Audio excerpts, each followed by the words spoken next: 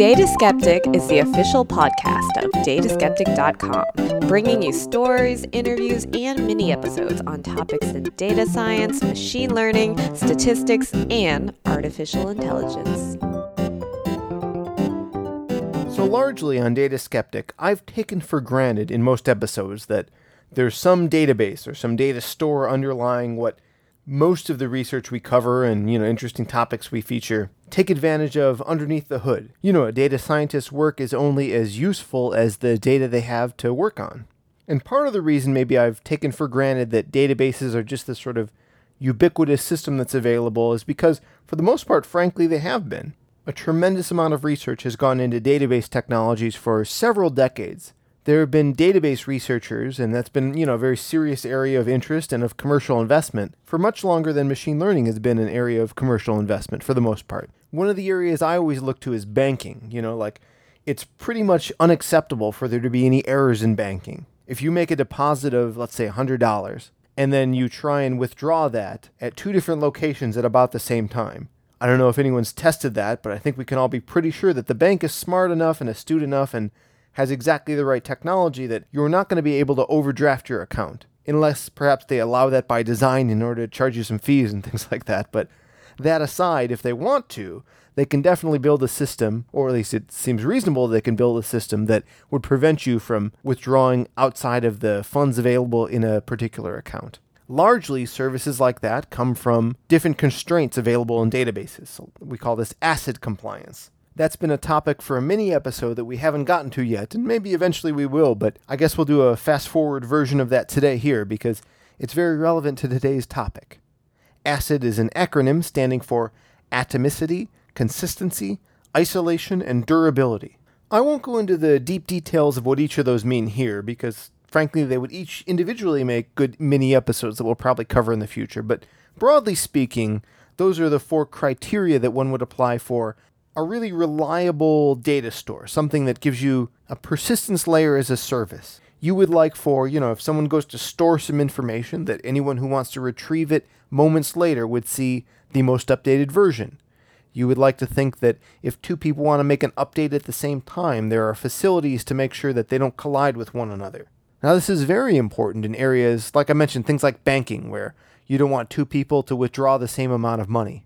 Or if they do, you definitely want a record of it. You want to have both things noted and not allow maybe two very close transactions to line up and allow one to overwrite the other or something like that. Now, on the flip side of that, over the last, maybe decade or so, there's been a trend in persistent stores, what many people call NoSQL technologies. And we haven't, in fairness, covered a lot of those on Data Skeptic, but we definitely will be planning on doing some of that in the future. I'm not a big fan of that term NoSQL because I think it melds together a couple of different ideas that aren't necessarily related. On one hand, NoSQL often means a certain relaxing of that ACID compliance, that very strict sort of accuracy that a bank would require. If you go to Facebook and you like a page, I don't think Facebook is particularly concerned that the next person that loads that page sees exactly to the cent, how many people have liked the page. If there's a little bit of a delay or they see something a little bit behind what's, the most relevant number of likes to that page, that's perfectly fine. Very few people are going to notice. I'm sure a company like Facebook is fond of an idea that is often called eventual consistency. As long as the numbers kind of in time add up correctly, they're satisfied with that. So historically, there's been a great deal of investment done in building these very strong database systems that provide all these guarantees, and they're great in many applications. But at the same time, providing those guarantees requires a lot of extra work be done, and systems that have to be highly engineered to make sure that undesirable situations don't arise, and that there's error handling and fault tolerances and rollback and all these sorts of considerations. And while a great deal of really useful work has been done in that area, what I guess people started to eventually realize was there are also more broad use cases where those very strict criteria aren't necessarily required. Additionally, traditional databases have always been focused on relational databases, the things that can be stored in tabular formats. Many of you are familiar with Hadley Wickham's idea of the tidyverse, that data is organized into rows as observations and columns as features. So again, to go to the banking example, if there was a single transaction, you make one withdrawal. That's a row, that's an observation. And that observation has features. What account was it withdrawn from? Where did the money go? At what time did it happen? Where did the withdrawal originate from? And while relational data is predominantly where a lot of important, useful, very well-structured data is stored, there's also been an emergence of other sorts of persistent store or database technologies. Key value pairs, things like Redis, have become popular. Document databases, things like MongoDB, have become popular, where you can store a very unstructured idea, something that can be nested and collect a lot of arbitrary features and things like that together. One of my personal favorites is graph databases, things that can store information in terms of nodes and edges and the relationships between it, and perhaps that graph engine can service interesting graph queries, like look up the densest clique or the neighbors of a particular node. So while this has been a great sort of revolution in the database world, that we've added in all these new NoSQL formats and different ideas and ways we can store data, and different applications have benefited greatly from having these other alternative ways of storing information. And each of them can provide their own guarantees or lack thereof and relax certain constraints to gain other efficiencies. There hasn't really been a cohesive way of trying to bring all those together. In fact, on many applications, I myself have found a lot of difficulty trying to pull data from, some of it's stored in a traditional relational database, some of it's in a key value data store of some kind, some of it exists elsewhere in a graph, and you end up writing a lot of code to merge these things together, and that can be inefficient and problematic, and even on top of that, you often need a large DevOps team to manage, how are we going to make sure those things are backed up and replicated? And if you need some global consistency, you want that replicated to lots of different data centers across the planet.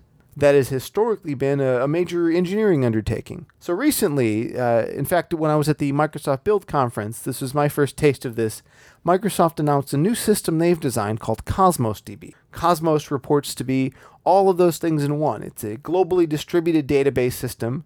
It stores relational data, key value data, document stores, and graph alike. For me personally, even though I have definitely an interest in database technologies and how they work, and I think that will always have to be true, we've done some mini episodes on things like Paxos and the CAP theorem that are important results in the database world that really developers and data scientists should be aware of, because they're going to affect the types of systems we want to build and the degree to which those sorts of systems can be consistent and reliable and have all those sorts of properties we'd like them to have. Ultimately, I personally would like to treat a database like a utility, just like the electricity in my home. While granted, I'm sure there are some hardworking engineers making sure the electricity works, I just want it to work. I don't want to have to ever worry about it, and I'm going to be real mad when the electricity goes out. That's ultimately how I would like to perceive my databases. Now, today I don't have that luxury. I do a lot of maintenance of my own systems and monitoring, even when, the disk is filled up. In fact, this happened recently on dataskeptic.com. Our log drive filled up, and I got an alert, and I had to go and clear that out. And if I hadn't, maybe the site would have gone down or something like that. But there are definitely some movements towards having database as a service, putting it in the cloud.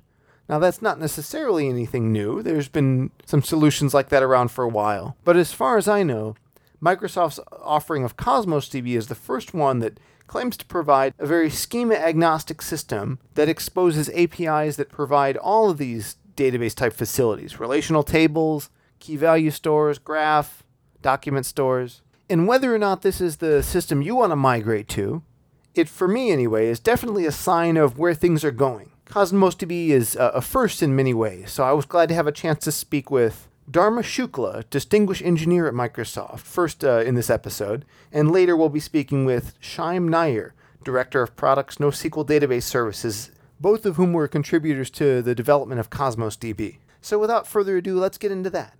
CosmosDB is a globally distributed database, and that we announced on day one of build. It's been a long journey to get up to this point. We started somewhere, I think, late 2010. The goal back then was to build a globally distributed database system which makes the data available wherever the users are.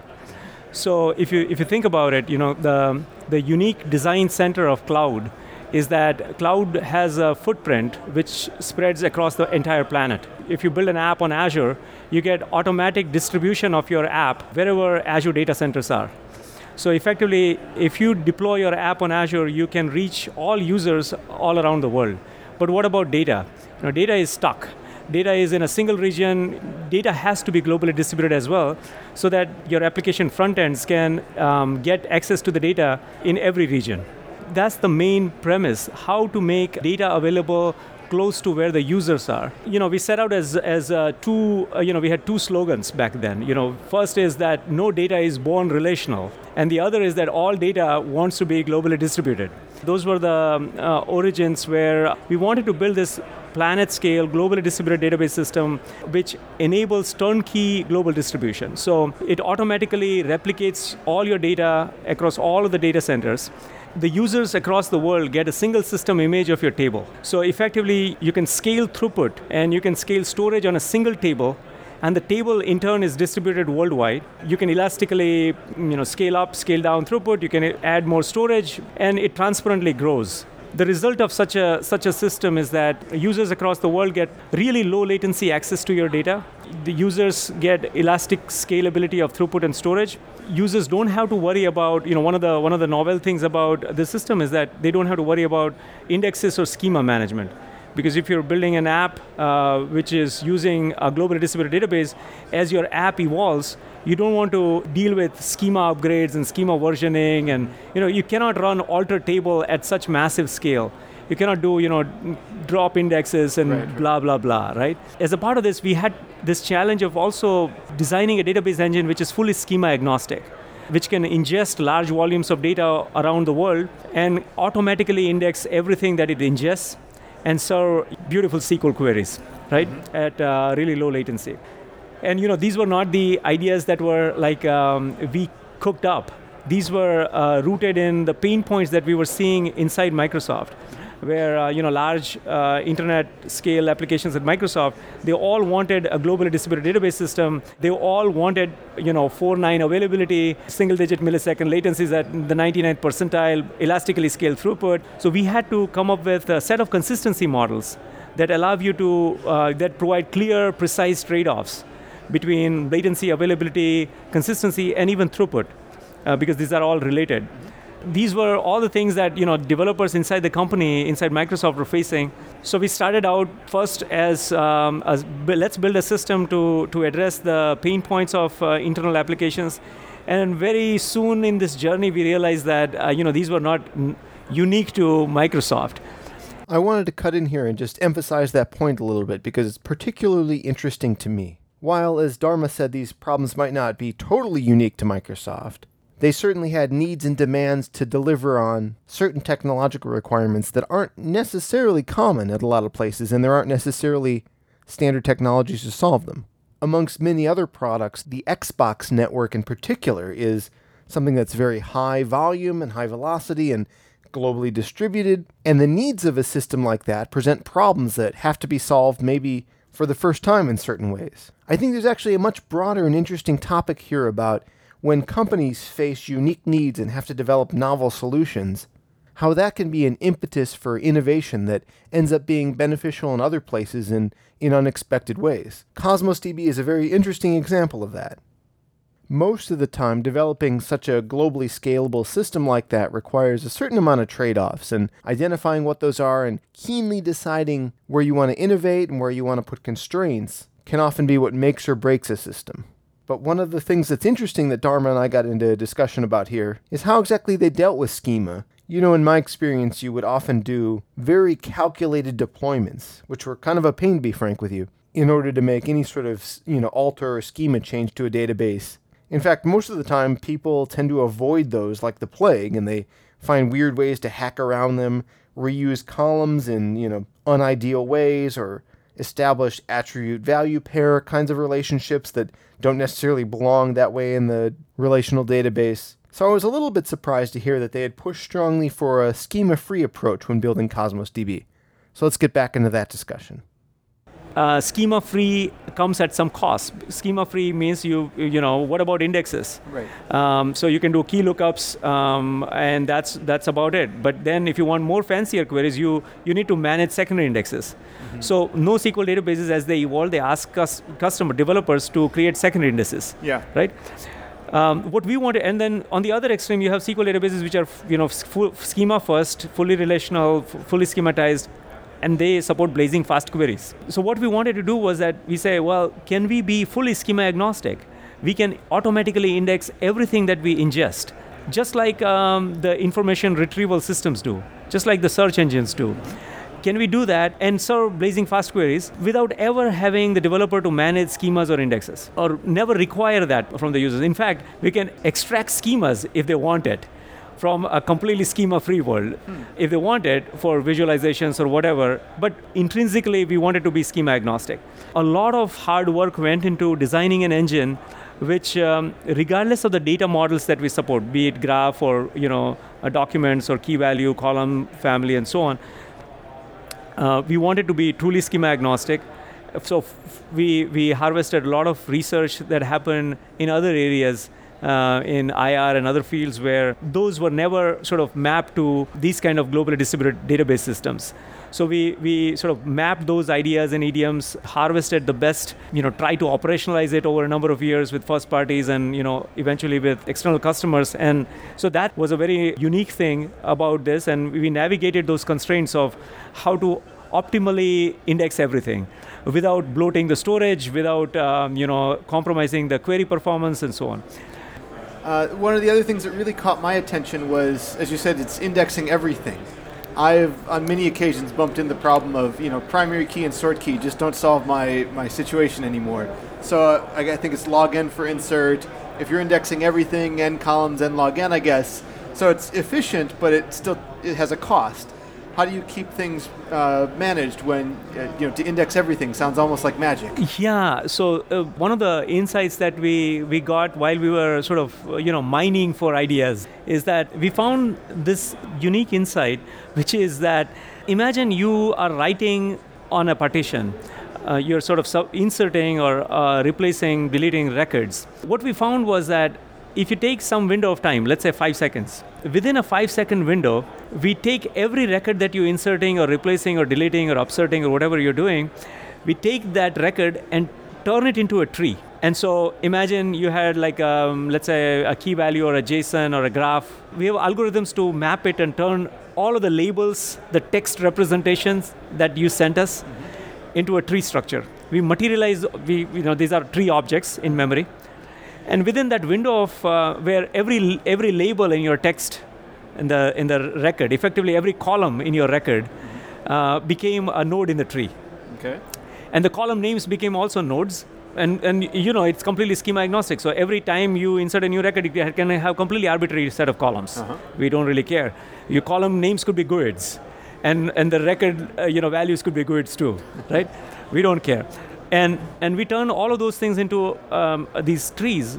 And what we found is that in a small enough window of time, like 5 seconds, when we materialize all of the trees that records that we ingested into trees, we find that the interior nodes of these trees contain all of the common stuff.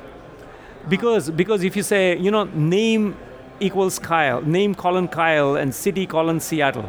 The name is a root, a root then has a name child and a city child, and name has a Kyle child and city has Seattle as a child, right? But if you have the second record that comes in very quickly, it is likely that name and city are going to be there. It is also likely that maybe there are some other fields, but the root is always there, of course. Sure. And so the variance is largely concentrated at the leaves. Yeah. But the interior nodes, there's a lot of commonality. So what we do is that we cut the paths from the root to the leaves, and then we dedupe all of the interior nodes so that it becomes a highly compact representation. And then even the paths are very highly encoded. And then we do large flushes, 16 MB flushes on this. These are sequential writes. Effectively, we don't really require any schema. We have turned it into a sort of a schema-neutral data structure where we are just operating on trees. I'm curious about the inner workings. It sounds like I can kind of set it and forget it in a lot of ways. Is that really the pitch to developers and data scientists, that they no longer need to worry about indexes? Yeah. We say that we want to make the heart of our systems sort of value prop is that we want to make global distribution turnkey. You don't have to worry about provisioning machines or data center capacity or setting up replication topologies across clusters of databases. And you just create a single table or a collection, and you associate a set of regions with it, and we make that completely turnkey for you. You can when the disasters happen, when you upgrade your schemas, anything that you want to do when your database is globally distributed, how we can simplify your life. For example, dealing with schemas, or dealing with consistency, or dealing with latency, or testing your own application stack in the event of a regional disaster. And we allow you to test it at any time. You can say, I want to simulate a disaster. So how we can provide these building blocks and these easy to use switches, if you will, or dials, using which we make it like completely turnkey. And so I think being schema agnostic is a requirement, we feel, when you're building a system at this massive scale. I also had the chance to speak with Syam Nair, Director of Products NoSQL Database Services Azure at Microsoft. He helped me get some additional perspective on CosmosDB, and I'm going to share that interview with you guys now. In 2000 to 2010 timeframe, when Microsoft was actually evolving and moving into this cloud-first, mobile-first world and building a large-scale internet applications, ourselves internally found the need for having a data store that was globally distributed. How can I actually make sure data is available as close as to the user? How can I make sure elasticity of compute and storage is limitless? How can I provide fast, responsive, single millisecond latency in terms of data access, and at the same time make sure data is durable, consistent, and it is correct throughout? This evoked a lot of our researchers, and we have about 50 plus years of actually doing distributed systems and databases we've been building for years, bringing that together in terms of how can we really build a globally distributed database. Since then, Azure Document DB, or that particular innovation, has evolved significantly in terms of, for example, horizontal partitioning across the globe, making sure that we have 5 different consistency models. So it's not like strong or perfect consistency that some of the relational systems provide, or the eventual consistency that some of the NoSQL systems ask for. We have much more well-defined consistency models. We built in 4 nines of availability, consistency, throughput guarantees, as well as 4 nines of SLA for P99 of all our queries and reads in terms of millisecond latency. So all of this together, we have been working on it for long. We added capabilities to actually have key value access. So we wanted, like, if your data model was key value, not just document, if your data model was column family, or if your data model was graph, we wanted to provide support for that. So that innovation came along. And then lastly, we also wanted to be where the developers are. So if you were using a particular kind of framework or API or any kind of open source system, IDEs, etc., we wanted to be there. So we also made it multi-API. So all of this together is what we released today as Azure CosmosDB. Any kind of cloud scale application, be it IoT, gaming, personalization, even today's enterprise applications have a globally distributed user base. When you're looking at this cloud scale or internet scale applications, and then you want millisecond latency, it's impossible to do if your data is stored in one place, because there's just network latency from a continent to the other continent. Right. With Azure Cosmos DB, you can automatically replicate your data across all Azure regions. So you as a developer can have the database created in one region and automatically replicated across 30 plus regions, and your applications can read data from as close as it's to the user. So this enables us to provide millisecond latency.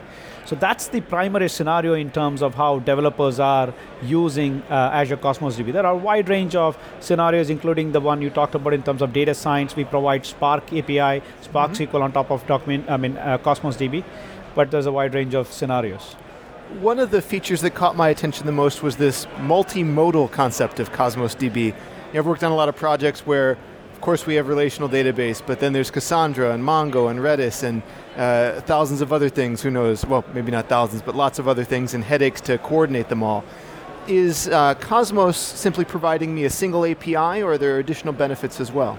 Yeah, so I think our view is, if you really look at the modern applications, it's very hard to model the data in the old school tables and rows. As our founder just mentioned, no data is born relational, so it just doesn't become, you have to think about modeling it. The modern applications, especially internet scale application, would rather have the data in the way it is formed and the way that the data is required by the application. So what multimodal actually provides is, look, if you really want key value data, you can store your data in a key value format. If you really are looking at a column family, you can actually do that. If you really want to store it in a JSON document, a hierarchical JSON document, you can do that. In all of these cases, you'll actually get the benefit of the engine as well as the global distribution capabilities I talked about. So the benefit of the engine in terms of automatic indexing. So if you want rich query capabilities, you need not worry about adding secondary indices. Imagine having to manage secondary indexes or migrating indexes across the globe. Like even doing at a single database level, it's very hard.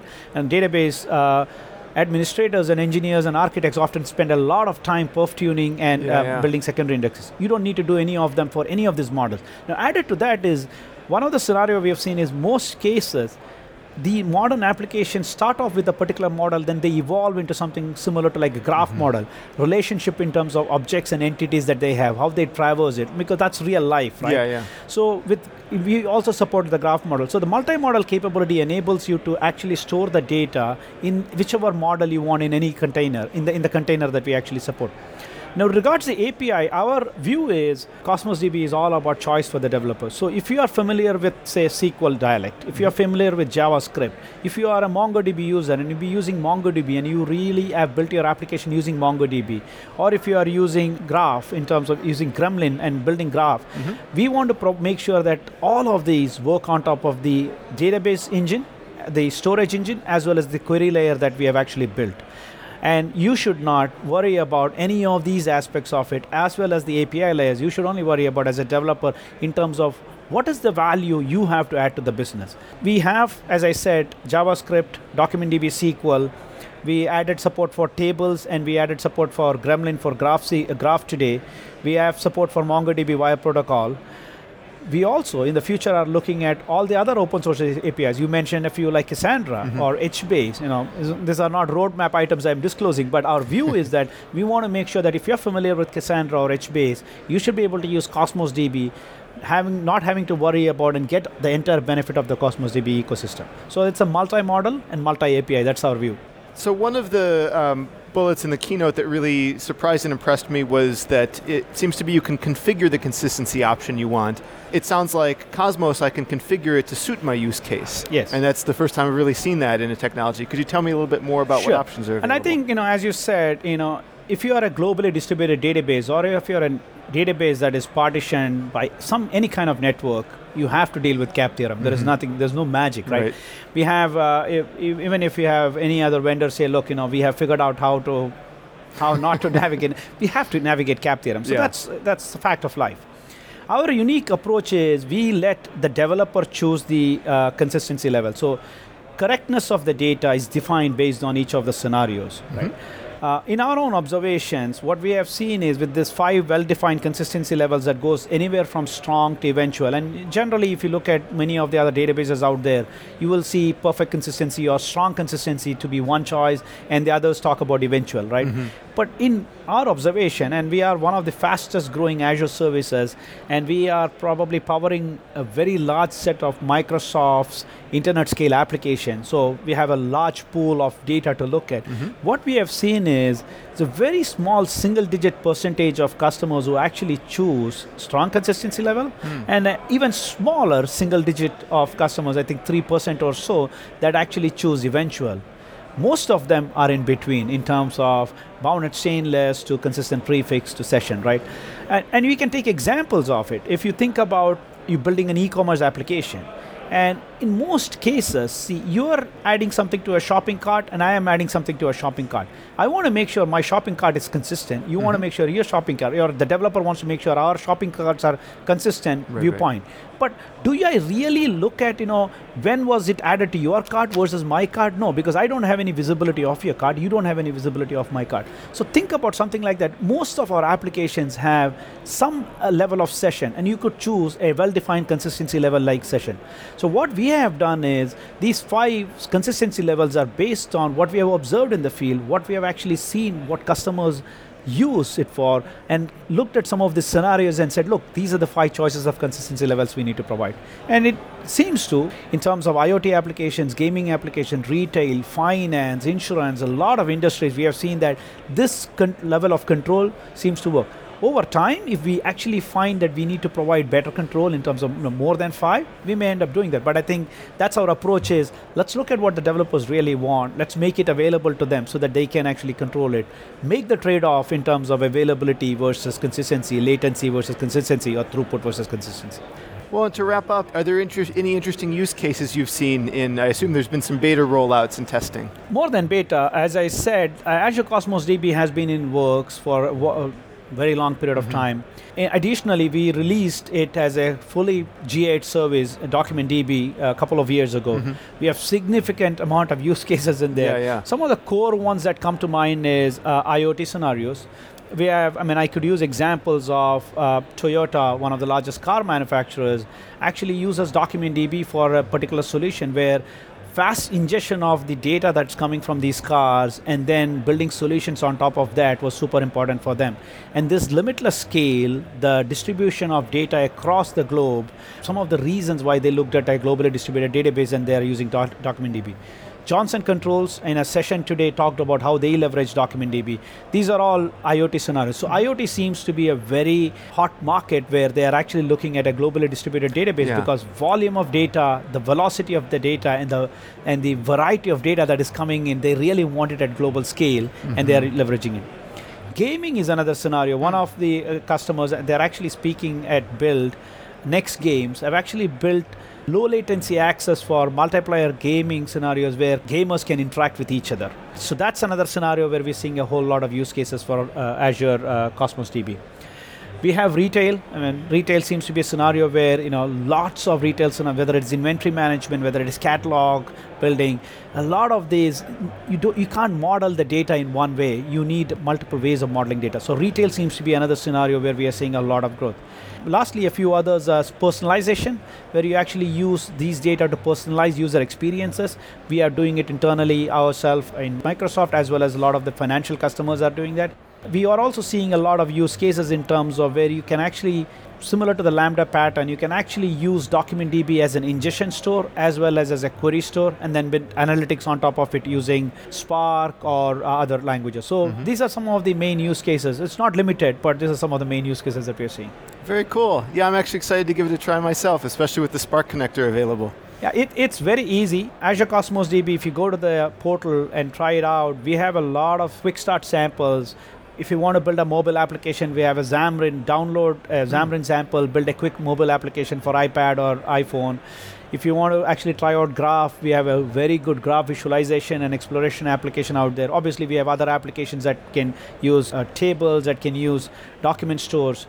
And we also have what is called as an Azure Cosmos DB emulator. So if your developer ecosystem actually says, look, I want to try it out on my laptop or on my desktop, you could actually download. It's a full fidelity service emulator. It's not the exact same code, but full fidelity, look and feel just like as if you have Azure Cosmos DB on your box. Oh, that'll be great for integration tests. Yeah, absolutely. Oh, fantastic. Well, Syam, thank you so much for taking the time to come by and share all your insights. I'm excited to see things happen with Cosmos. Oh, thank you so much. It was my pleasure. Thank you. Thank you. Once again, I want to thank Dharma, Shukla, and Syam Nair for taking the time to speak with me at the Microsoft Build Conference. I hope you enjoyed this episode on Cosmos DB. Until next week, keep thinking skeptically of and with data. Data Skeptic is a listener-supported program. To support the show, visit dataskeptic.com and click on the membership tab.